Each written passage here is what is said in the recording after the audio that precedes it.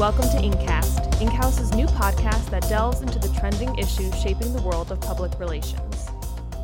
Welcome to another episode of Inkcast. I'm your host, Samantha McGarry, and today we're going to be talking about the topic of measurement.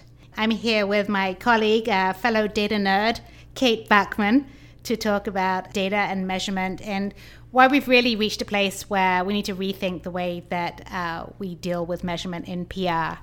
I know back when I used to work in PR several decades ago, the measure of a successful PR program was the thump of the clipbook, and that really sort of signified that you'd done your job and that was it. And PR has always used to be this sort of world of gut and instinct where you kind of had a feel for whether something was working or wasn't, but you didn't have any true means of measuring it. And obviously a lot has changed in the past decade even. Now we live in a more digital world and it's easier to connect the dots. But the world is changing and maybe we've reached a point that measurement needs to change as well. So I wanted to throw that over to you. Why don't you talk a bit about, how you've traditionally approached measurement and what you think is changing and, how we'll take it from there. Sure. Thanks, Sam. I've been doing this for about 10 years. And when I first started PR, as you mentioned, Sam, it was all about the clipbook. And some of us remember cutting and pasting articles. Yes, I do. Physically mailing them out. And a lot of the measurement was really just driven by what a client contact needed to feel good about their investment in a PR firm. And it was not informed by a lot of business metrics. It was just kind of like fluffy, what's going to make me look good? What can I frame on the wall? Even in the past couple of years, we used to do things like framing up articles to hang in offices for ego plays. That's really changed because PR professionals and marketing professionals across the board are being held more accountable to have an actual business impact. So if the CFO sees a line item for a monthly retainer, he's going to want to know why we're spending that money and what value that firm is bringing to the business, which makes our jobs a little bit more complicated because PR professionals for a while lived in this era of we don't know how to measure because it's intangible. We're making people feel good. And while, yes, we still do that, we need to be a little bit more numbers focused. So some of the technologies that have come out over the past couple of years that allow us to assign like readership numbers or, metrics to earned media have helped. So people went from just the clipbooks to the dreaded ad value equivalency, which is not real. Stop using it. To media impressions, which is like readership. It helps you assign a little bit better of a reach. So you could at least say, okay, here's the audience we're targeting, which got a little closer to something that was valuable. And now we have even deeper metrics with the integration of social media and paid content and just everything being digital because you can track everything online. So can you talk to me a little bit about kind of what I saw as phase one of this is how do you connect media coverage to something like Google Analytics to see an outcome? Yeah, so there's a lot of ways to use Google Analytics when it comes to PR measurement. You can look at referral sources. So where is your traffic coming from?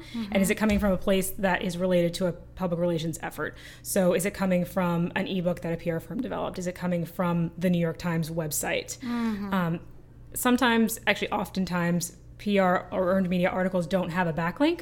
So you can use analytics to see if there is a correlated traffic spike around PR efforts. Again, that's not super scientific, but it's better than winging it. Yeah, and it's gotten us one step closer to being able to at least see the sort of cause and effect of media coverage and sort of audience penetration. Exactly. And the next step towards that is using trackable URLs, which is easier to do if you're having a socially integrated campaign or a paid content element to your PR program because you can tag a URL and then track it throughout the process, and then directly relate it back to your Google Analytics.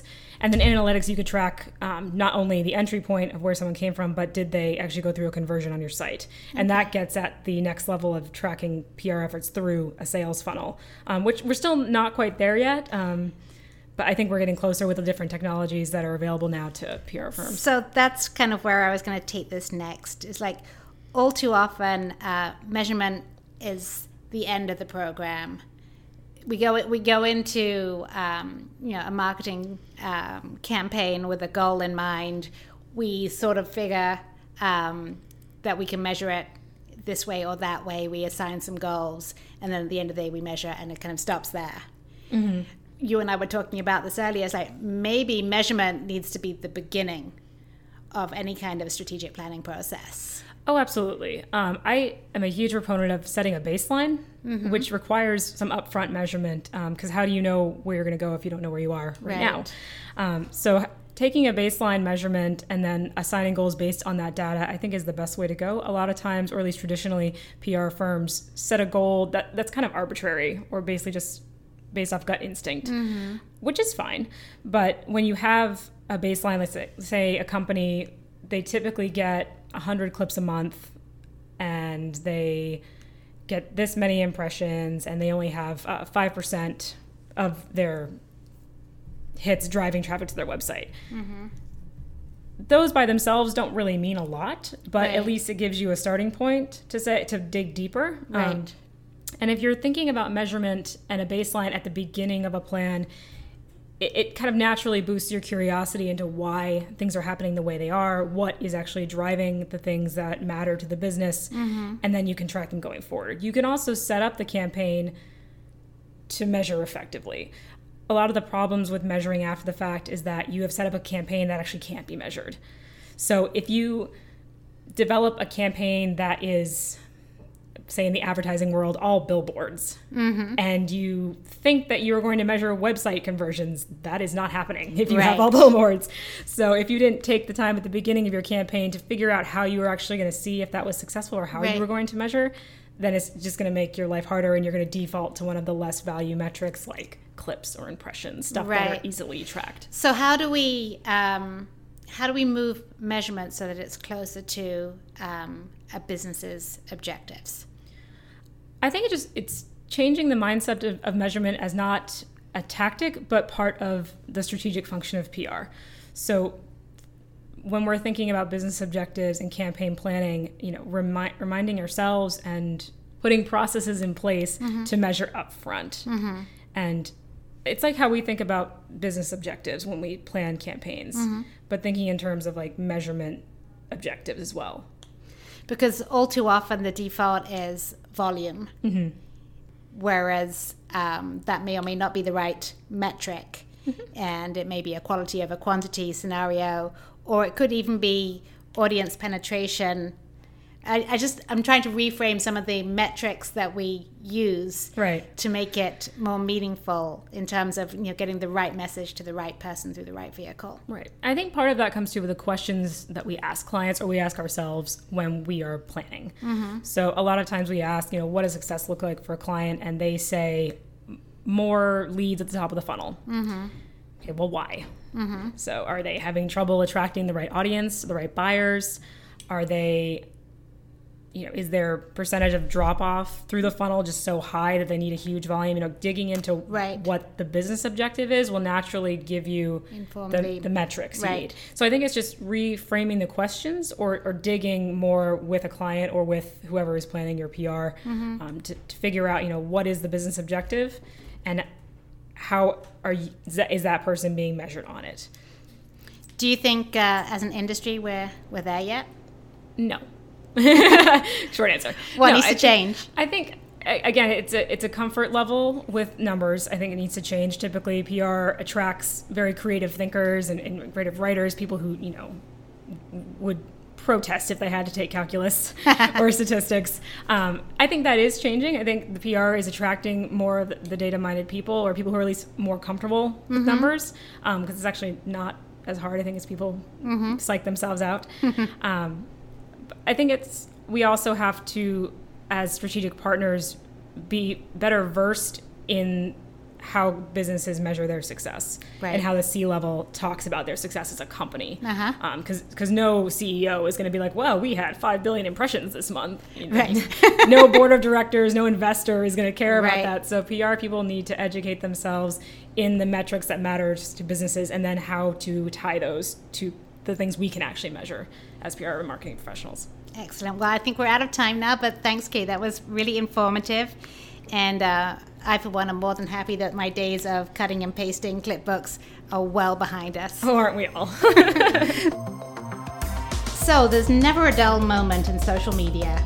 So I've invited Incast's social media digital strategist, Sarah Midas, in to walk us through some of the recent happenings on social and what they mean for us in PR. Hi, Sarah. Hi, thanks for having me. So tell us what's been going on. What's caught your eye? Sure. So lately, there's been a lot of updates from different social media networks, as always. And Facebook has definitely come out with a few updates lately that have been really interesting to me. So they are really focusing on fake news and trying to figure out how they can help combat that as a problem overall, which is really relevant to us in the PR world. Absolutely. So recently, they have removed tens of thousands of different fake accounts in recent months, which certainly affects us in multiple ways. One, they're just getting different levels of engagement on posts. When you remove that many fake Facebook accounts, that definitely makes a difference. But really is trying to figure out how to address fake news on an overall issue. So besides sort of removing those accounts that they've deemed as fake, also looking to add in a level of people being able to mark things as fake themselves, which is really interesting. They're trying to make sure that us as users are able to sort of spot fake news, mark it off in the social network, and so that alert happens to other people as they see it in their feed. And so that means then that, you know, quality content gets more visibility and engagement because it's basically distilling out the stuff that, you know, is fake or, you know, suspicious. Definitely. And I think even more than that, there's a marker identifiable beneath it that says some people have reported this as fake. So it really gives more power to the people who see it and able to sort of go from there. Another thing that was interesting in the recent UK election, Facebook actually took an ad out in some of the local newspapers in the UK just to help, again, people to figure out how to spot fake news. So they talked a little bit more about what they should be looking out for.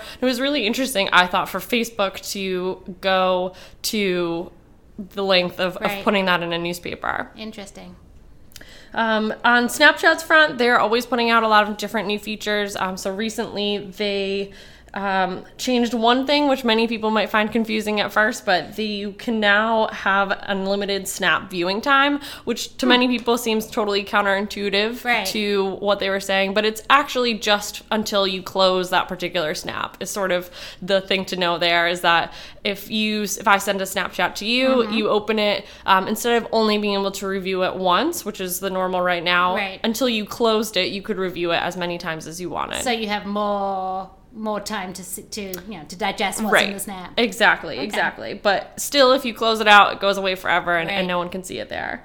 They also have added Snap Loops, which is very similar to Boomerang feature in Instagram. You're going to find that a lot of these sort of continue back and forth between the Instagram and Snapchat battle. The one that's really interesting to me is that they've added what they call the Magic Eraser. So you can, it's very similar to Photoshop's content-aware fill, where in a Snap, if you take a photo and want to sort of edit out something in the background that you don't want to be there anymore, you just hover this Magic Eraser over it and it content aware fills it in for you. So it almost blurs the little piece of background that you wanted to take out. So interesting. Also just like so fascinating that they're able to do this sort of photo editing on such a real basis, which is so interesting to me. Lastly, on the Snapchat front, they are moving to self-serve ad management soon. So again, giving more people the ability to participate on Snapchat ads definitely opens it up to a lot of people. From what I can hear so far, this will be coming out in June sometime to everyone, and there won't be any minimum on ad spend, which is a huge difference compared to what Snapchat was doing so far. Oh, fascinating. Wow, okay. Well, that's an awful lot going on, and Snap definitely seems to be, I want to say, the innovator, but at the same time playing catch up. For sure. It's definitely something we need to keep our eyes on and figuring out how to weave those into our work for our clients. Other thing I wanted to ask you about was any cool hashtags you've seen going on recently, and also any social media holidays coming up that we need to be aware of. Definitely. So I think really coming up, there's a lot during the summer months of different things. There's really a lot every day, I guess I'll say. There's always a social media hashtag holiday, it seems to be. But coming up will really be sort of dads and grads, sort of that May, June timeframe, a lot of stuff coming up that way. One thing I'll say about using hashtags and sort of figuring out if they're a good fit, sort of these trending ones that happen day to day, is really figuring out if they make a fit for your brand. Really instead of trying to shoehorn some piece of content that you have, figuring out a way that it feels really honest and part of your brand instead. Just participating in a hashtag to participate, right. It might not come off as a genuine. So really think about what... And that turns people off, right? Definitely. So really think about what that is exactly for you, if it makes sense, or if it just makes sense to sort of let that trend pass by and figure out a different one. Because there'll be another hashtag exactly. any day now. Exactly. There'll be another one that you can participate in that feels really true to you. And I would just say to really think about sort of what could go wrong or what could happen on the other side in sort of a crisis, really making sure that it feels genuine to you. Got it. Well, excellent insight and advice. Thank you, Sarah. Thanks for joining us today. Of course. And that was Inkcast with Samantha McGarry. Thanks for listening.